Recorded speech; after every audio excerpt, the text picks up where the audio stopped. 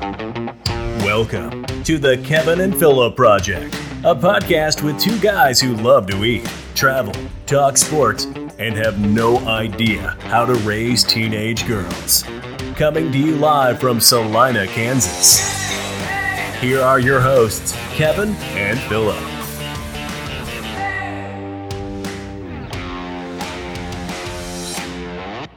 Hey, here we are for another episode of the Kevin and Philip Project. I think we're really excited about this one. We're on location at the garage, and we'll get into that here in just a few minutes. But before we do, the first thing I want to do is thank our sponsor for this podcast, the Kelly Kitchener Insurance Agency.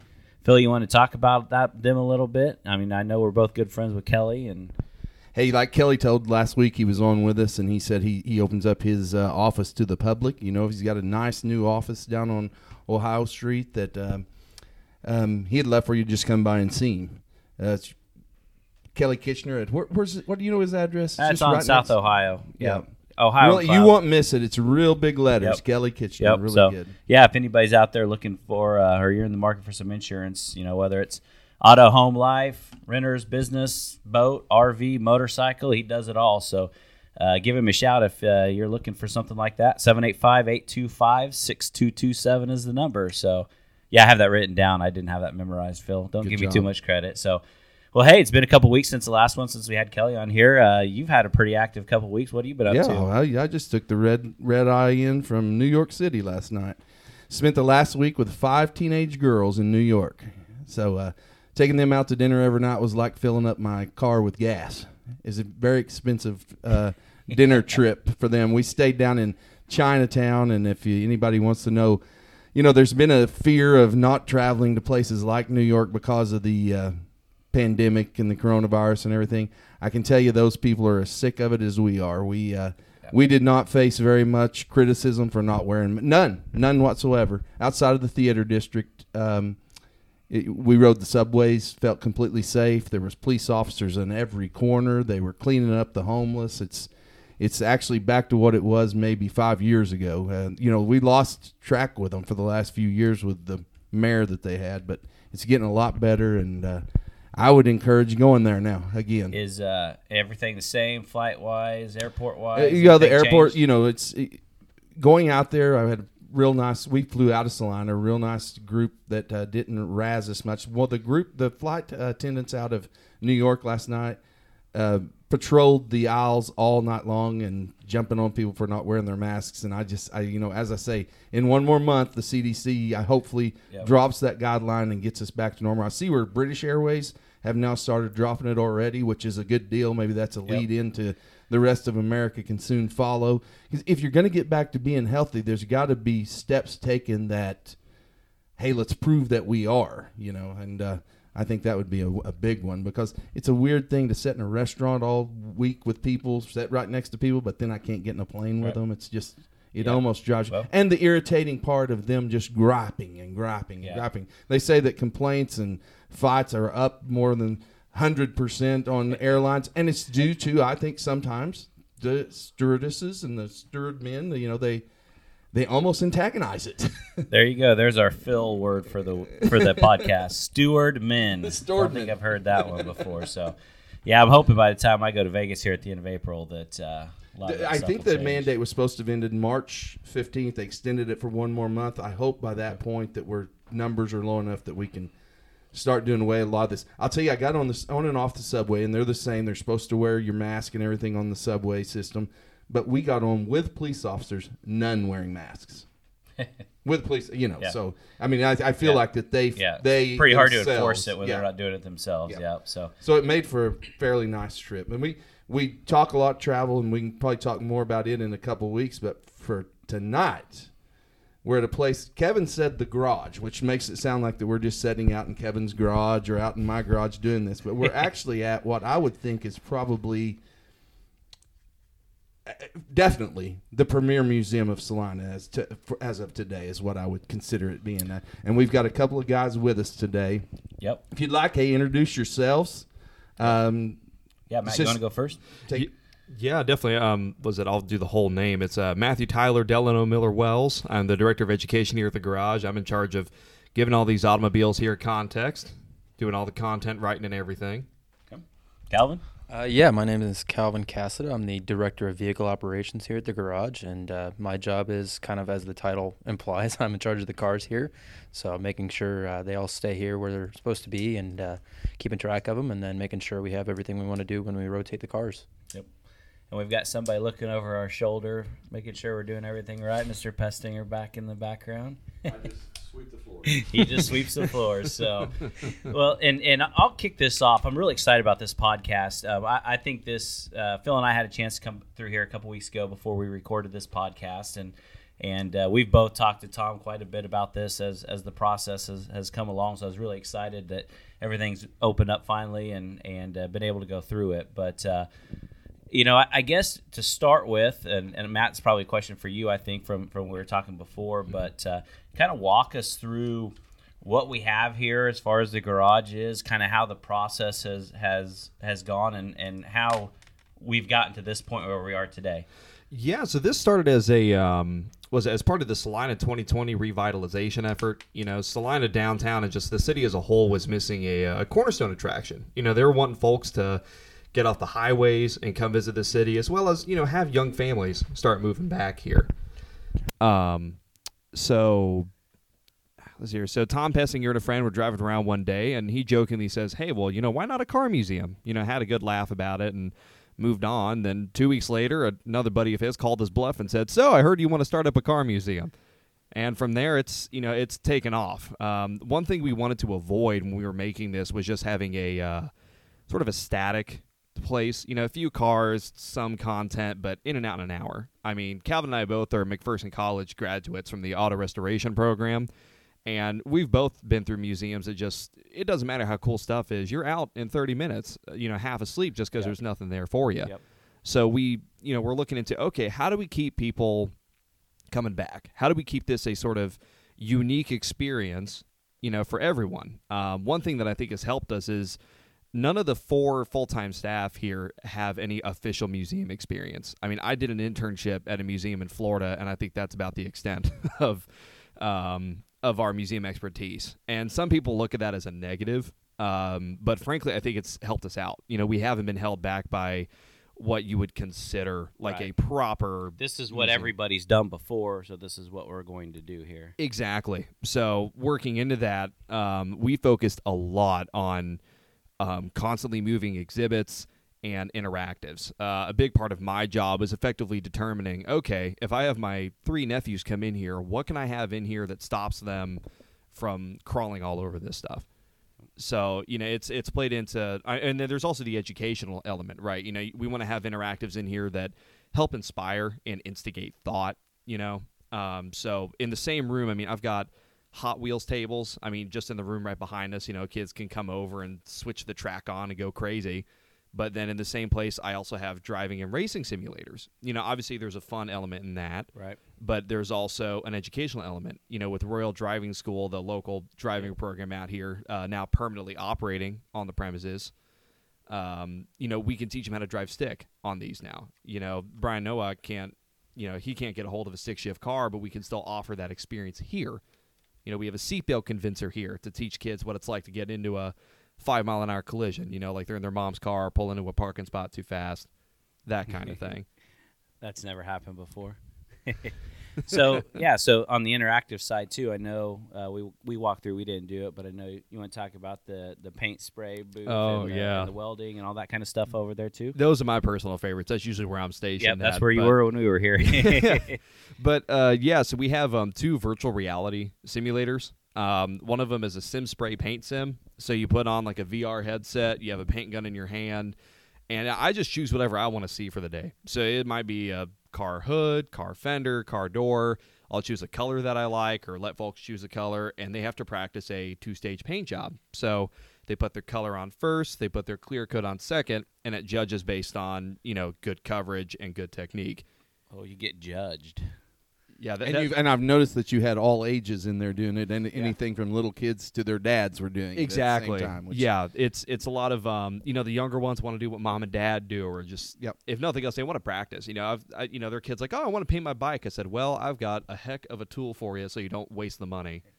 On your driving simulator back here, does the rural driving do they come back in and practice with it? Yeah, right. We're still working on the programming for the actual the education element. Right now, it's just sort of like the fun of it. Royal Driving School comes in at 8. Their courses don't start till 10, so they spend 2 hours in here just, for lack of better terms, goofing off and having fun, but maybe still learning something. I'll stick a 14-year-old on the welding sim and be like, hey, you want to learn how to weld and make stuff for an art fair? Basically have a money printer. Here you go. And, they'll do one run. I go, okay, now fix this here, bring the gun a little bit closer here. They do the same exact thing. All of a sudden their score goes up. They're like, oh, I might actually be kind of okay at this. And all of a sudden they start thinking, stopping by Harbor Freight on the way home, picking up a $100 welder.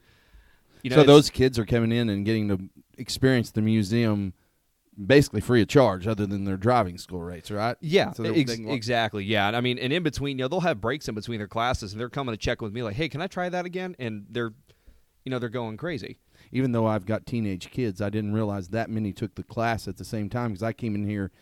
And you, Kevin, was in here on Saturday morning, and it looked like there was 30 kids in there probably. So I was surprised at the numbers. So that's good just to have the numbers of kids down here. Yeah, absolutely. So. Then the driving simulator, you still have the record on that? Yeah, I do still hold the record on that one, and the deal still stands that if anybody comes in and beats my time, I will definitely pay for their membership for a year. And that's Calvin saying yes. that. Yeah. Well, we didn't try. We didn't want to embarrass him while we were here. No.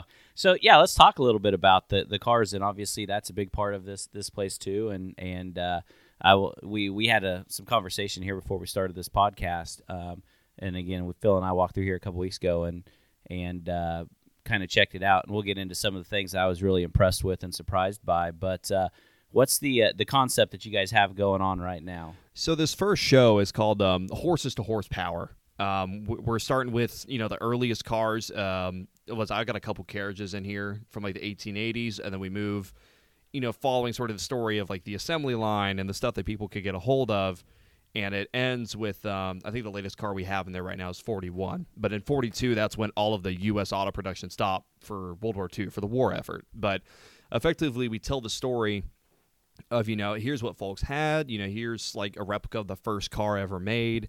And then it goes into like, okay, here's like weirdo just carriages with a steam engine thrown on it. And it's like, oh, here they figured out the assembly line. Here is, different paint tech, different engine tech. And you're able to kind of witness the evolution in real time.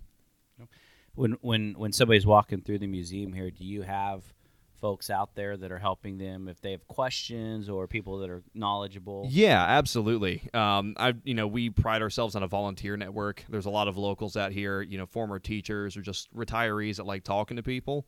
That's all they want to do is just help be a part of people's experience, and also guide them through some of the interactives. I have a car in here that folks can climb all over if they want to, and that's kind of scary. You're at a car museum that's abnormal. So having someone there that's like, oh, you can get on this one, and while you're here, let me tell you about it. And I also like to, if I'm not over by the Sims all day, I like to kind of peruse and walk stuff, and if the opportunity presents itself, open up a door, open up a hood, because stuff like that is what sticks with people when you get that extra little bit. Yep. Hey, Calvin, we noticed that as being, you said, director of operations, okay, me and Kevin came in the first day, and we walked over into is it called the passenger hall, the area in the back that had some local cars. We were shocked by the number of cars that came here locally, but those that come from other places, can you tell us kind of how did we get these things? Because if you've not been down here yet, and the first time you walk through here, you're going to be absolutely shocked. Believe me, that you will be in awe. I've already been twice, and those that say, why would I only come once? Those that say that, what would make me come more than once a year? I've already came twice and saw multiple things I didn't see the first time I came through. But the second time I came through, we did have one of these nice guys that were here as a volunteer, and he talked more to me and Kevin. He talked more about some of the things, so it brought out like the little details on the ghost in the back and that kind of stuff. But anyway, just tell us kind of how did you get some of the cars that just I'm still in awe of some of the cars that are here. How did we get those here? Yeah, so I mean specifically kind of the ones that you're kind of referencing is we've got a Duesenberg on display right now that is out of St. Louis, and it is a one-of-one car. You just don't get to see those In terms of getting that here, we've got great connections. Matt and I, having both graduated from McPherson College, they've been a fantastic resource for us to ask, hey, we're looking for something really specific, really odd that people don't get to see. Does any name jump out at you? And they go, well, yeah, we know a guy that has this Duesenberg. Let me give him a call and see if he'd want to loan it to us. And sure enough, 30 minutes later, I get a call from the owner, and he's wanting to know more about the museum and kind of what we had in mind for it. And we get to talking, and 30 minutes into the phone call, he's like, I'd love to loan it to you guys. How long do you need it for? And it turned into, the first show is probably going to be 3 months, maybe 4 months. He's like, no, that's totally fine. When do you need it? And he was totally willing to just bring it to us. Didn't ask us to pay for transport or anything. Just showed up with the car, and he's like, here you go. Do with it what you're going to do, and let us know when we can come and see it again. So was that car in another museum somewhere prior to this, or is he just stored at home? That car's stored at home. He's got a collection of cars at his house, and it was just at home, and he needed more room. So he's like, yeah, here, take this one.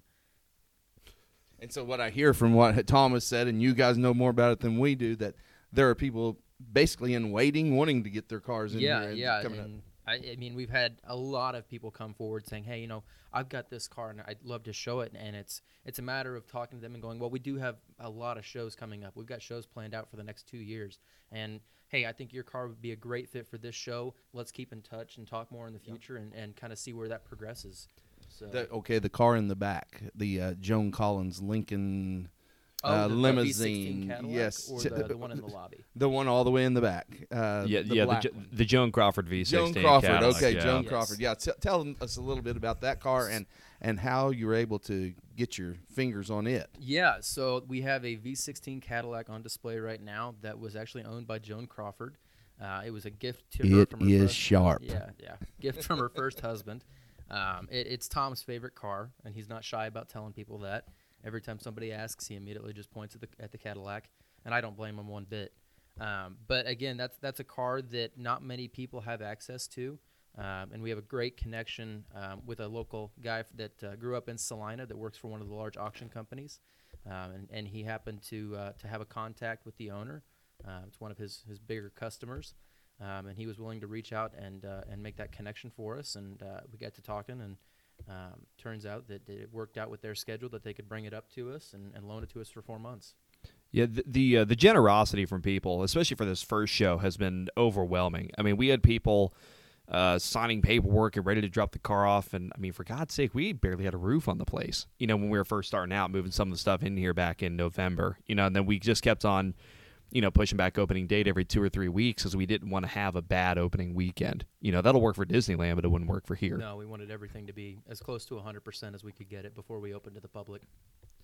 Yeah. And the local guys that have cars. And when you walk around in the museum, you'll see the owners' names underneath the bottom of the car. But those people just stepped right up early, I guess, and said, I want to put this one on display, and you figured out a way to get it in here. Oh yeah, and Calvin could touch on more on this too. He's had more contact with vehicle owners, but our experience has been folks have been was honored, I suppose you could say. Honored to be asked to present their vehicle, and especially the ones that have real close family history, real close local history. Right. It's a chance of a lifetime for a lot of people. I think one of the things that'll shock people when they first come here is how some of the nice one-in-a-lifetime cars that you'll see that are locally owned. So just another thing that you can come in here and say, hey, good Lord, somebody local here owns that. It didn't come from Los Angeles or New York or wherever. It's really neat stuff up close. Yeah, and that was one of the things that I was really surprised by when we walked through here, and we've talked about this a couple times already, was the fact that, all these cars, to your point, they're from the 40s and earlier, so obviously very old cars.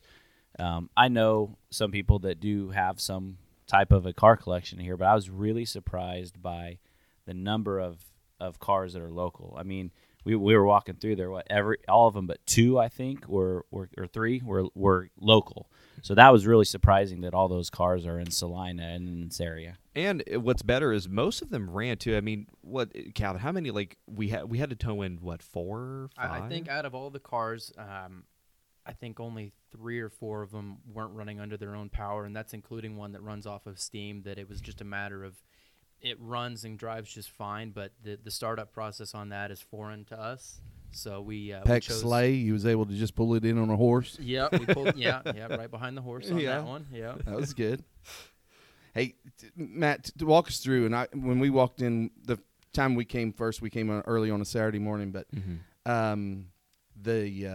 as you walk in the door, you've got, what is this on the right from 5th Street that we can self-serve ourselves? Oh yeah, the self-serve beer wall. That's been a particular favorite for many people. But we use a system called Pour My Beer, and we have 6 beers and 2 wines. All folks have to do is go get their ID checked at the front desk, make sure that you're of age and not with ABC Liquor trying to grade us, and you get a little prepaid card. You can put $20 on it, and what is it, Calvin? 16 ounces for $4. Yeah. Most of the beer is about $4 for 16 ounces, but Thursdays from 4 to 8 is all half price.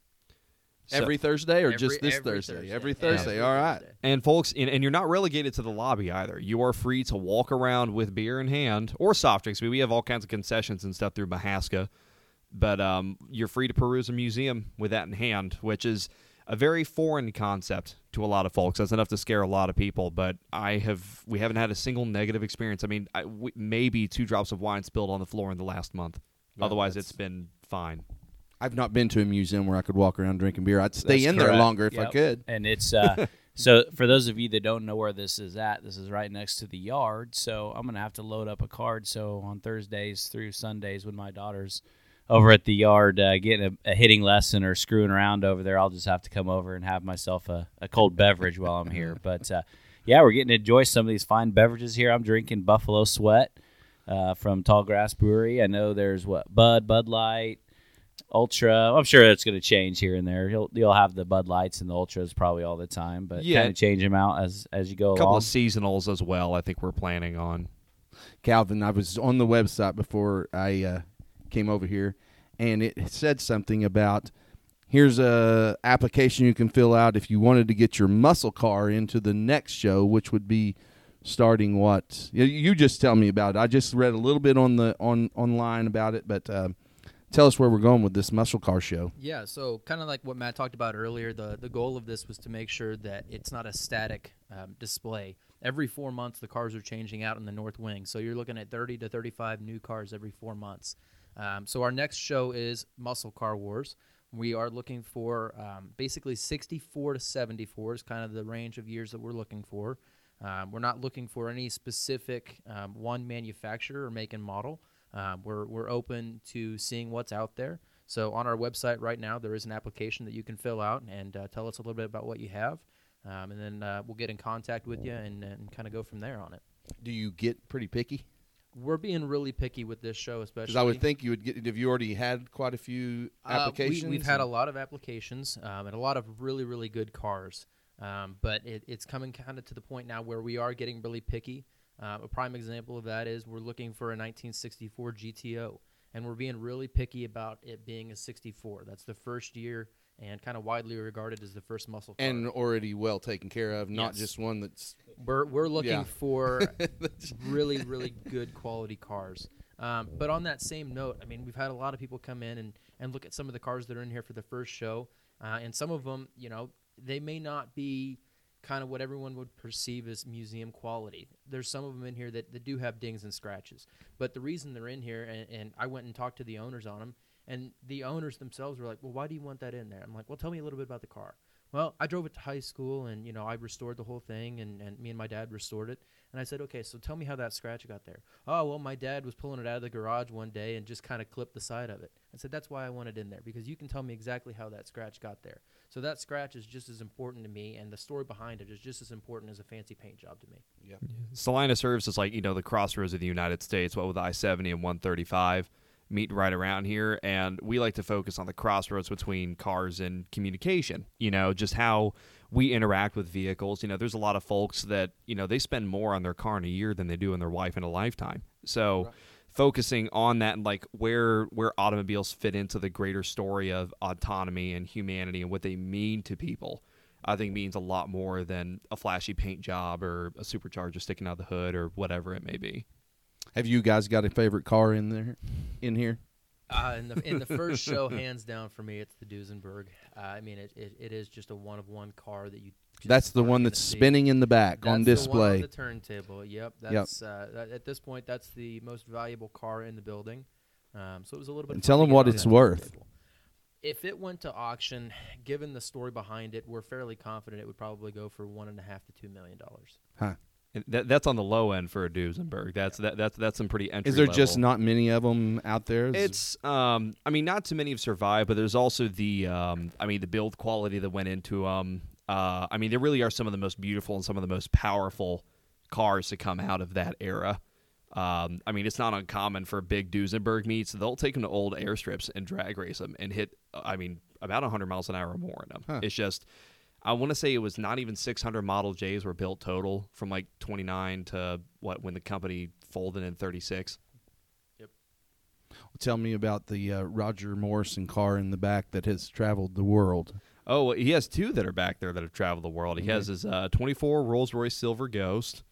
I think that one's done about 35,000 miles. Yeah. Across the globe, yeah. And then his 29 Bentley 4.5 liter. That one's done about 25,000 miles. The Rolls Royce I saw was shipped to places like Ireland, maybe, and it's been tour the country. The pictures behind it on the wall. Yeah, that's what kind of tells the story, and that makes it neat. And the neat thing for it is, I told you guys earlier, the spectacles in it, or like the little binoculars inside it, and the shot glasses, and maybe I couldn't tell exactly what else was in there, but maybe there's a place to light a cigar or hold a cigar. I think one of them a secret has a compartment or something insane. It's all part of an experience.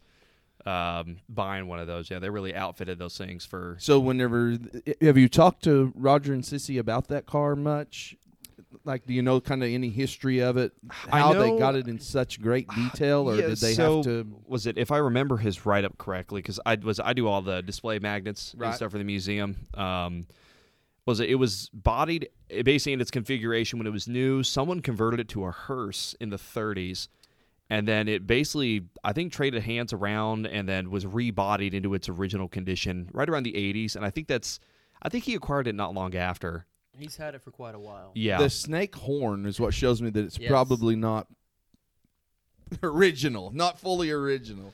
So I think that was I think as walking around in here, that might be my favorite car in here, and maybe just because it's traveled a lot. Me and Kevin like to talk about travel, but a funny story, we talked about shipping those cars. Me and Kevin even talked about it, and then within that week I saw, and you guys may have seen this, where a ship sunk with classic cars on it, crossing over to Europe just in the last week or two. Oh, is that the one that's been on fire that has like Porsches and Audis? And sunk to the bottom? It's all the brand new cars. Oh, is it brand new cars? Okay. Yeah. What was funny, I was thinking it was classic cars, and I thought, what a mint that just went to the bottom of the ocean. No, what was funny for a while was they abandoned the ship, and they actually were talking like it's, according to international like maritime law, like it was all every man for themselves. If they wanted to go and try to get on this burning ship to get a Porsche, it was fair game. So all of a sudden, folks were talking like, okay, let's go ahead and load up the boys in a frigate and let's get over there. So we can pull a Porsche home. That sounds fun. Yeah, you could get behind the steering wheel there, but I don't think you're going to have luck getting it on land somewhere. So yeah, there's the whole paperwork bit. Yeah. So, well, you didn't answer. What's your favorite car out there? I'm tied. My answers are going to be weird. So in the lobby we have a motorcycle, a 27 Scott Flying Squirrel, but it's an outfit model. It's sidecar equipped, so it's like probably the only one this part of the world. I'm a sucker for motorcycles, and that's kind of the coup de grace in terms of pre-war collection. But I'm going to pull like the South Wing here a little bit because, unfortunately, I've gotten a real soft heart for the customs. And the South Wing is the Lead Sled Hall of Fame KKOA cars that come job here tops, every paint year. jobs, yeah. I mean, that's something that people here locally get to see and get excited about every year. If they knew it's down here, and what's one of the things about doing this podcast, we'd like some people to hear this, that we've got some cars down here that probably you may have seen before, possibly. Yeah, a lot of these guys are, the folks that come out here pretty regularly, or there's been some that haven't really seen the light of day in a while. My favorite car in the whole museum is in this wing. It's a 67 Cadillac hearse, old Miller Meteor hearse, but it's been it was chopped by Barris Customs. It goes by the name Cargoyle is her name. It did like movie and TV ages, and then its last job was with Motley Crue for their 2015 Really? farewell tour. Do you remember what TV show it might have been on? I forget. I think the original movie Wasn't was the on Addams for Family or anything. Was no. I think the original TV show or movie it was meant for was Terror on Wheels, but it's been in all kinds of other just funky 30-second cameo films that I can't remember. But it has not seen the light of day in a minute. There's a collection in Manhattan, Kansas that has owned the car, and they haven't, I don't think, displayed it lately. But, I'm on all kinds of funeral coach and hearse fan groups because I drive a hearse daily. And they're always, they're... as a job or as a... Oh, no, as a... No, mine is... You kept bodies in the back as years, a public menace. Yeah, That's his job with that naturally. car. But I'm always in funeral. So is it out here in the driveway now? No. Agatha's down for a fuel pump right now. Otherwise, she would be. But no, everyone's posting about about cargo. They're like, "Oh, that's so cool." I wonder where it's at now that Barris has passed. And I'm always like, "Oh, it's out here in Salina. Come now." I'll be damned. I think I was trying to remember. We didn't spend as much time on that side as we did on the older cars, but. I was trying to remember because I remember one of them that I liked. There was a Motley Crue car. That's the one with That's the hearse. That's the one you're talking about. Yeah, okay, that yeah. was one I liked as well. And so. the one with the front seat swivels to get out. That's the- perfect for a fat guy. I'd love to have a swivel seat in my car. Yeah, that's the Cadillac Seville there in the corner. Yeah. Oh yeah, Jeff Myers' Seville. Yeah, that's a good one. No, there's the thing is, everyone asks me what these customs are worth, right? And that's a really tough number to give because it's not about that. I think the thing that's turned me on to customs has been just the raw emotion and passion and commitment that these people have for the art of it, and I mean the Kemps, excuse me, they stick to old school traditional values. I mean, nothing made after 1969, significant body modification, and they do it old school. I mean, exactly as guys like Daryl Stardbird and Jerry Titus and all them did back in the day. Hey, there's a thing that I think a lot of people don't know, and I've lived in Salina for 16 years, and I probably didn't really get the full depth of how cool and how limited of a space maybe there is for McPherson College and what you guys' degree comes as, and that people from all over the country come to McPherson College because of it. Tell us a little bit about the program that you guys went through. Oh, yeah. So McPherson College, they're the only school in the country to offer a 4-year Bachelor of Science in Vintage Automobile Restoration, specifically anything made before 1970. They usually train us on pre-war stuff. They do a really good job of, they put you in a shop and they're like, okay, you have to work in this car that there's no information on, no specifications, but by God, it's got to run in a month because Pebble Beach is coming up. What are you going to do? Huh. And I mean, they also do a great job on Did you go into something specific? Yeah. Did you? Yeah. So. And I'm asking that to Calvin. Yeah. Did he go into something specific? So there's five different tracks? I think it's 5. Yeah. So there's 5 different tracks that you can really follow within the program, and I went down the design track. So not only was I taking classes in automotive restoration, but I was also working with graphic design and actual studio art kind of stuff to work towards that. So when it came to the museum and trying to design the displays, that I absolutely loved every bit of that. Yep. And was so it, this being open turned into a great deal for you personally. I could not have timed it any better. From graduating in May and starting here in June, I could That's not have great. timed it any better. And then the other focus was that there's tech, there's design, communications. There's history as well. And I was a history focus. I still had to take most of the tech courses. But my difference was instead of working on a car my senior year for a project, I had to write my own thesis. And funny enough, it was actually on automotive video games, like history of, and more importantly, how using interactivity in museums is the only way to get young people to still care about old cars.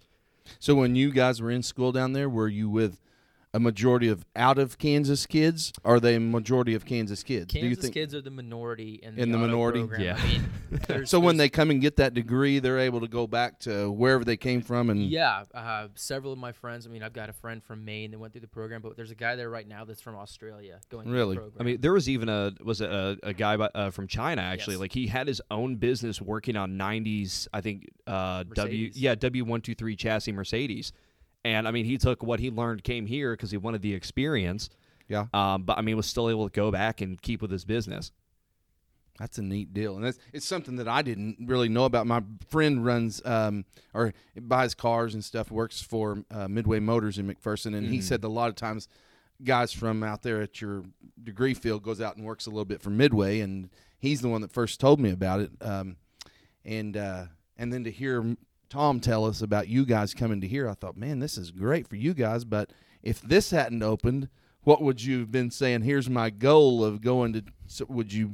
I think would a you lot been of moving the off? guys, a lot of the guys that graduate from the program, everybody's goal is they always want to open their own shop. That's kind of the end all be all for a lot of the guys. And start a television show. And you start your television show and just ride the coattails. To fame. Yes, that's right. Yep. But no, I mean for me, senior year, I hadn't even really considered the museum aspect of things. Hadn't even given it a thought. And got a really great opportunity to work for Richard Morrison here in Salina, kind of helping him take care of his collection, and found out more about the museum and really became interested in that avenue. But if it hadn't been for that, I think I probably would be at a shop, probably working on 60s and 70s muscle cars, because that is kind of my passion. So Are there shops local? I mean, Wichita, Kansas City, that you could get on for those kind of places? And a lot of times, I mean, there's stuff tucked away everywhere. Like, my senior year, I had to finish up in my living room. The spicy sniffles hit, and I was kind of relinquished to, finishing up at home. Yeah. But that was in Atlanta, Georgia. And, I mean, I wanted to go the museum route, but then when COVID hit, it kind of sort of threw everything sideways. But I ended up finding work at a little Datsun shop. I did like 240Z restoration for a year, and I didn't really care much for shop work. I could do it. I was always wanting to do the museum route, but the nice thing about the skill set is that even if it's like not your favorite thing to do in the world, they teach you how to do the right thing, which unfortunately for a lot of shops, it's difficult to come across people that can do that well. What does a museum route normally mean? You have to move off to a big city or a big somewhere? Not necessarily, because, I mean, there's also the private collection route. Yeah. Museum stuff is just, you got to be able to adapt, be jack of all trades, but maybe not necessarily have to work on cars. So the private collection people will hire a full-time guy just to take care of their... Yeah, just to, make sure their stuff is exercised, make sure that it, maybe organize logistics. If it's going to go to a car show, or like, hey, this thing hasn't been running quite right in a while, can you get on it? Yeah. And so you end up like doing weird stuff. One day you might be checking out a like Bugatti Type 35 race car, and then the next day it's like, hey, I've got this muscle car that I need the car rebuilt on. Can you get this done soon? It's like, yeah, okay. So it's there's some stuff that goes hand in hand in terms of just adaptability. So when you guys get close to graduating from that program, or other people, not just you two, but other people get close to... Is there people coming in there that, I mean, is there offers coming through where there's a demand for your kind of degree? There's a lot of kids usually have a career figured out within 6 months or less before they even graduate. I think the only people that don't have jobs coming out of that college are the people that don't want them. Yeah. I mean, and like the school sounds like a lot of people we know. Yeah. But the school does a fantastic job of, they have like yearly career fairs. Yeah. And, obviously internships are insane. The amount of just opportunities in the summer, and then during the winter months too. Sometimes folks will, they'll skip interterm, take an extra month to just stick around and do something else. And that's usually like what I'll tell people that are in the program is like, do everything, even if you don't think you're going to like it, because I did like, okay, Pebble Beach sort of Concours level restoration stuff. Then I went to go work for a museum. Then I worked for a little, rink-a-dink VW shop in North Carolina, because it only helps you figure out what you want. Because I went in wanting my own shop, and then I realized that was probably the worst idea for me. Mm-hmm. So it's important, and they offer the tools necessary to try out everything, to be successful, and find your niche spot. I think the internships are definitely a huge part of that. I mean, my internship experience, freshman year internship, was at an interior shop, somewhere I never saw myself being. But spent a summer there, and it's still a huge passion of mine. I don't get to do it a whole lot, but I do still enjoy it. Sophomore year was at a body shop. I'm not a fan of body work. It's not my thing, but I at least have an idea of how to do it now. And then in between junior and senior year was actually out in West Virginia at one of the premier shops in the country for Concours level restorations. Did you graduate from Manhattan High School? I did not. So Manhattan is home now. It's not always been home. So it was south of the city. What made you think whenever you came out of college, I want to go to McPherson, Kansas. What got you thinking that way? So McPherson has a car show every year. First week of May every year is their car show. And my dad was watching TV one day and saw Chasing Classic Cars with Wayne Carini. And Wayne Carini is talking about how he gets internships and he gets these interns, but he only gets his interns from one place, and it's in the middle of Kansas. Is that right? McPherson, Kansas. And that's what you heard. Where'd you hear about it from? Weirdly enough, I was in I'm school asking Matt. Yeah, I was in school in Kentucky for I had an Asian studies major with a business minor. I was in for a Japanese interpreter, and I was going to try and get overseas, make myself a lot of money. I could have used you in Chinatown this week. But the plan was to just make a lot of money to retire early and mess around with cars, And I had this old VW Beetle I was driving around, got into a wreck with it my first semester freshman year. And I was like, I was just accounting sucked. I was without my car. And then by chance, my parents were like, oh, there's a school in Pennsylvania that does auto restoration. So I looked up Auto Restoration College, and I found McPherson first instead of the Pennsylvania school. Really? And I was like, oh, this looks like a much more in detail program. Let me get into it. And I ended up transferring and don't regret it for an instant. Y'all enjoyed the town of McPherson, I guess? There's quite a few places to get away and do some. McPherson has a lot going on as long as you know where you're looking.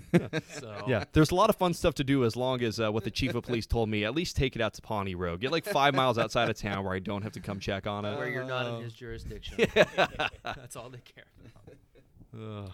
So one of the things that I, going back to the museum here, one of the things I really appreciated, and we talked about this, obviously you can spend as much time as you want here. There's a lot of interactive stuff to do, but we walked through it, and we didn't stop and read every little thing, but we had the gentleman who told us some stories about some stuff, and we were probably in and out of here in about an hour and a half, maybe 2 hours tops. So I feel like just from a time standpoint, because I'm not a car guy, but I do like museums. Mm-hmm. But you go to a lot of those museums that are an all-day or 2-day type of thing. I mean, I felt like it was very reasonable as far as what you got to see, and I'm assuming that's part of, as you guys talk through the displays, how many cars, what you guys are looking at as you come up with these concepts that you guys talk about, kind of that time limit. Yeah, so one of the things we looked at when we were trying to figure out how many cars to put in here was a lot of museums, they cram as many cars as they can into the smallest spot. And it doesn't really allow you to actually see the whole car. And furthermore, it's just too much. There's too much there for people to actually see everything and feel like that they didn't miss something. And we're not saying people can walk through here once and see everything, because you can't. There's no way. But it at least gives you an opportunity to look at things and actually get a chance to learn more about them. And also, I mean, we really wanted to structure this place to be fun for an enthusiast, but also for people that got dragged along for the ride. Our executive director admittedly doesn't know the first thing about cars, and there's a lot of stuff like, okay, how can I get Michelle Peck to care about this weird, little thing? So like when I was doing all the magnets and like allow her to display her sled, and that'll get it going right there. Step one. But it was it was a lot of like, okay, I can't go too into detail on certain stuff. I can't break it down into every little technical nitty gritty. But I also couldn't just be like, this car is cool, check out the paint job on it. It's trying to find that balance, and that was a big concern in terms of just figuring out content and what to talk about. I mean, you and I just had countless hours of just, what is she thinking? Like, are we doing the right thing or whatever? But I mean, so far it's worked out gloriously. I think. I don't think we could have planned it better if we tried. I came down here 2 weeks ago, and you think about it, you've already got signs out on the interstate telling about it, and I suppose car enthusiasts would hear about it some way out there. There's probably places they can go to hear about these type of museums, but I walked through the parking lot 2 Saturdays ago and was surprised at the number of I just wanted to see, because I'm kind of nosy this way about even if I go out to Marshall's and see who's from out of town that's here seeing.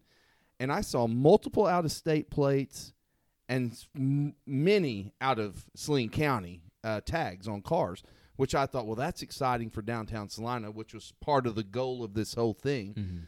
But I also stood in line behind 2 other people buying memberships as I was buying my family membership.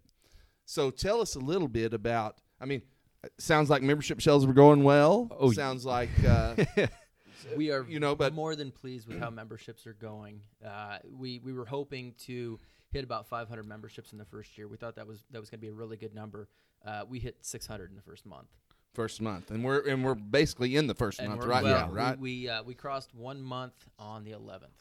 Yeah, it was apparently we're up to almost 700 now. That's Are we really? Yeah, it's been insane. But the incentive behind the memberships, and what I always tell people, like, not even just because I work here, but as long as you can see yourself coming to the museum more than like twice in a year, it's just worth it in the long run, And then not to mention all the membership incentives, but to break down price?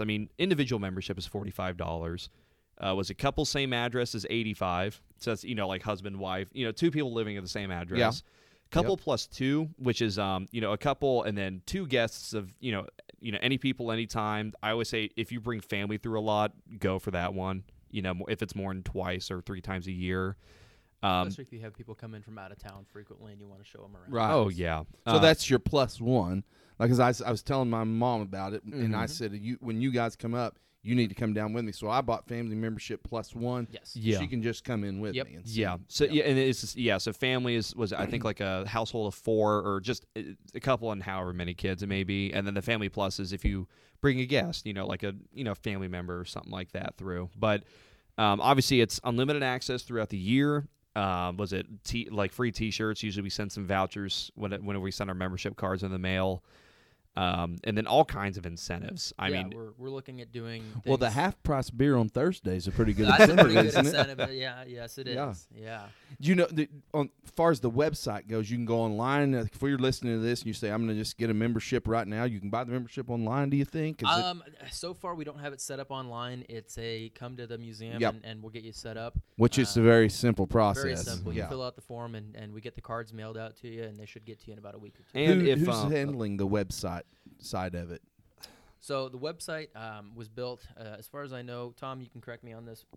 Freeland built the website, yeah? Michael Freeland built the website for us, and he kind of maintains things for us. And we feed him ideas, and he's been great about implementing them and making sure they make sense on that website. Right, and it looks good. And, right now, if you go to it, yeah. I just put in Google the garage, and then I'll have to tag him on the post. He's getting a little free advertising here as well. Maybe we get him to be a sponsor on the next that's podcast. right. was a bit on the topic of memberships. There's also folks that they're unsure about it. They're like, oh, well, I really know what this place is. So I'm like, okay, if they come through with daily admission and then they decide that they want a membership after, I will deduct their admission price from the membership, and that usually is what gets people right. Go ahead and get the membership. Yeah, but I mean, was it for members? We have early exhibit access. So like when this stuff changes out, members may get to get in here like a day early or half day early. Last Tuesday of each month, I have a lunch and learn. Bring a special speaker in and talk about something maybe unique to the North Wing, artifact examination, whatever it may be, for like an hour during lunchtime. And then the last Saturday of each month is our Cars and Coffee. And that's, members can come in an hour early on a Saturday, show off their car and get to kind of peruse the museum while it's quiet. Right. The south end of the museum, though, do you guys have much to do with everything to do with it, everything so to do with we it? work Okay. very closely with the KKOA and Jerry Titus. He has been fantastic to work with in terms of the connections he has. As far as the custom stuff goes, my connections with that are very limited, or at least they were. Now they're all over the place. Do you see those exhibits switching out faster than the north side? No, the customs, the way we've got it lined up is a lot of them are not from the state of Kansas. I've got guys from both coasts, Texas, Oklahoma, you name it. So for them to travel that much, especially with gas prices right now, not the best thing in the world. So what I told them is, it makes sense to rotate once a year. You guys come to town for the lead sled anyways, which is fantastic. We love having you guys here. Bring me an empty trailer or find a buddy that's got a car and convince him to loan it, and then come get yours. Right. Yeah, that'd be great. And the benefit is, we've had some folks ask if they can take the car to Oakdale. Like, we want to avoid that just because of the potential logistic nightmare, but also it's like $102 for lead sled. So if I have air conditioning and beer here, I think we'll be all right to to keep it pretty I think you'll healthy. have great crowds down here. doing that. We are looking forward to it and stocking up on the beer. That's for sure. And what's the dates of it? You guys already? It's always like third weekend in July or something like that. Yeah, last weekend in July. That's what it is. I think you'll get a lot of exposure out of that, and Yeah, it's if you haven't been to that before. Again, I'm not a car guy, but Ambucks, we do the trash again, pickup. he said again. Yeah, His cars are all new. I have a classic you do have a classic 1998 F-150. Ford F-150. Yep. Someday it'll be on display down here, Phil. But no, Ambucks picks up trash, so I usually volunteer to do that for a couple of hours, and it's kind of cool. It gets me in free. And But the first year I did that, I had no idea what I was getting into on that lead sled deal, and until I got there, and I had to walk like a mile and a half to even get to the park, and the number of cars and people, it's amazing. So if you haven't ever been out to the park to enjoy that, Well, just the check it drag out. races out there on by my house is unbelievable to go watch. That's the cars that I'm thinking of that are sitting out there that do the drag. Oh on yeah, the old Markley. airstrip. Yeah. I thought. Could you hear Kevin say that he gets in free? I thought Kevin had a birthday this week, and I thought did, he's going to be yesterday. a little older and a little more giving. Still thinking about getting in free. Yep. Lost your head coach this week at K-State. Yeah, well- I bet Kevin's home crying over losing Bruce Oh, Weber. you know better than that. You know better than that. So that's going to be a topic for our next podcast for sure. Hopefully we'll have a coach hired by then. But we're getting pretty close to time here. I got one question for you guys, and it just kind of came up. You guys both mentioned that you don't have a museum background. Mm-hmm. So what is one thing that you have learned or that has surprised you that you did not expect when you decided to go down this route? Oh man, I think just you got to be ready for that 10 p.m. phone call with an absolutely out of left field idea.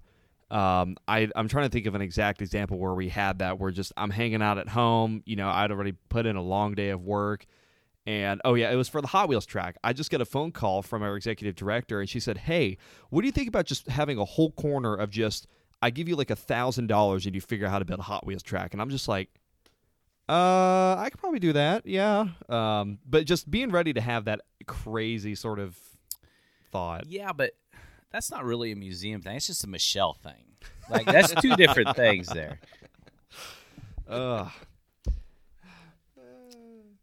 I think, honestly, probably just the sheer amount of content. Like, honestly, you think that writing gallery signs and telling a story and then doing, like, display magnets would be easy. But, I mean, down to just figuring out, okay, like, what information are you going to include? Like, what story are you going to tell? Can you keep it down to this many amount of words? And, like, what's the furniture going to be made of? I mean, most of our gallery furniture, like the gallery signs, are like clothing racks from JCPenney. All of our stanchions are like old shirt racks and It's stuff. all repurposed, and we turned it into stuff that people are asking us, okay, how did you get that? Where did you get that? How was that built? And it's like, it came from JCPenney. Well, some of the Looks ideas fantastic. that you have, like in the men's bathroom above the urinals, where you can have premium or That- regular. Credit yeah, on that one those goes to things Tom. Tom Well, takes tho- full credit for that. Those things are just pretty neat, and that's what I said. When you go through a museum and little things like that stand out to you, that's what makes it kind of fun. then Even on to go to the- the bathroom's fun. The beer walls, I don't know if you guys noticed earlier, but the tap handles on that, they're shift handle knobs. Yep, Yeah. yep. I saw Just that. little That's really things cool. like that. The There's sheer so amount- many little things that you talk about only coming once. You could come 3 or 4 times and not see everything that you wanted to see if you just took, especially if you bring your kids. Bring your kids down here, and one kid's going to see something that you didn't see, and another kid's going to see something else. I saw kids over there doing the Pinewood Derby. the Pinewood Derby tracks. I saw kids playing on that all day long. There were kids in here doing all kinds of stuff. Now, as museum guys, you have to deal with the general public now. So as young guys, I can handle kids because I've raised a whole slew of them. But how's that going for you guys? The kids are easier to work with than the parents. Oh, really? The parents Alright. break more stuff 9 times out of 10. That's probably true. Yeah. Yeah. A lot of times you just have to you just got to think like a kid again, being like, okay, like if I'm 7 years old, I just got out of school, all I wanted to do was play with video games or be outside, and I just got dragged into a building, like, how would I want to be talked to, right? Well, I thought the kids were having a great time in here the day that we saw it, the day we were down here. So that's something that anybody that's listening to this podcast, we keep saying, you just got to come one time, then you'll get the gist of it. Once you get the gist of it. I mean, we're sitting here in a library right now. I suppose you could stick your kids in the library if nothing else, but but it's, having the drinks that you can walk around with in the afternoon, the ability to go maybe over to Martinelli's and have lunch afterwards, the things that you can said do. Drinks in the afternoon. Is there a time the drinks No, start? if they want to come in right when we open at 10 a.m. on a Friday, I will not stop them. Just checking. That's what I would have expected. That is another thing. What is your hours that you're open? Yes. So was it Thursdays, or Thirsty Thursdays, what we call it? We're open 10 to 8. We're open late. Fridays and Saturdays are 10 to 5. And then Sundays are 1 to 5. Okay. Yeah, well, we're coming right up on an hour. I appreciate you guys joining us here for this. But as we do with guests at the end, I'll give you guys the floor. If there's anything that you feel like we haven't covered, anything you want to mention or talk about, the floor is yours. Tom, is there anything you've heard that we might need to bring up? The only thing I have to say is I helped build this place, and I spent 5 hours the other day seeing things I've never seen before. Tom just said that he spent the last couple of years, and we get to see Tom out at Great Life quite a bit, and we've heard him talk about this over the year. And Tom doesn't understand. And at Ambucks, if you would ever show up. And Ambucks, but Tom doesn't understand how much that we appreciate the things that you've done here for the city of Salina, and I tell you, I know it's been a lot of work. I've seen him with his head he thought he retired. Twisted and his hair twisted out and everything else, but it's just turned out to be one of the most. I mean, it's almost unbelievable how it turned out. So you should be really proud of yourself. But he said that he's been out here all this time, and he's still seeing things that he didn't think about before. I will tell you this, and I'm not saying this because I'm friends with Tom. I'm not saying this because we're doing the podcast. They're not paying us any money to do. Well, he did get us a couple beers, but he's not paying us any money. But hey, I will more, say and I'll this. say anything he wants me to. I will say this: I had kind of a preconceived notion of what this would be before I came here. Mm-hmm. I've had conversations with Tom, understood some of the things that were going on here and what he was working on. I was completely blown away when I got here by what I saw. I think his vision is bigger than our vision. Yeah. So that's what you need. Out of I was somebody. blown away so much so that my wife and daughter have zero interest in anything like this, and cars, museums, anything like that. And the first thing I went home, I'm like, I know this isn't your guys' thing, but you have to come check this out. Like, this was beyond any expectation I had. So I appreciate all the hard work you guys have put into this place. I think it's a very special place for Salina and the area, and I think it's going to be wildly successful. And we're going to do our part to get as many people down here to check it out as we can. Yep. So any last thing out of you guys? No, I think we've covered all the bases we were wanting to talk about. Well, we're excited to have you guys in town, and Kevin, like I said, it's another year older. Happy birthday, Thank Kevin! you, sir. Yep. What'd that make? 44. 50? 44. Yep. 44. Man, so yeah, looking it's, good for 44. And tomorrow is, if you see me out and about, it's going to be a long day. You got St. Patrick's falling on day one of the NCAA tournament, so. Neither one of our teams made the NCAA tournament, which is not shocking to either one of us.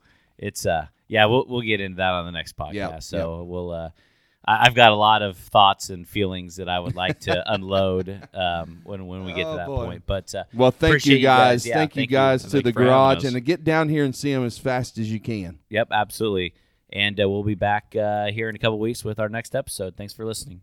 Thank you for listening to the Kevin and Philip Project Podcast. If you would like more information about our podcast, guests, and to join in on the discussion, please visit our Facebook page, www.facebook.com/Kevin Philip Project. If you enjoyed this podcast, please subscribe to our podcast and tell your friends about us.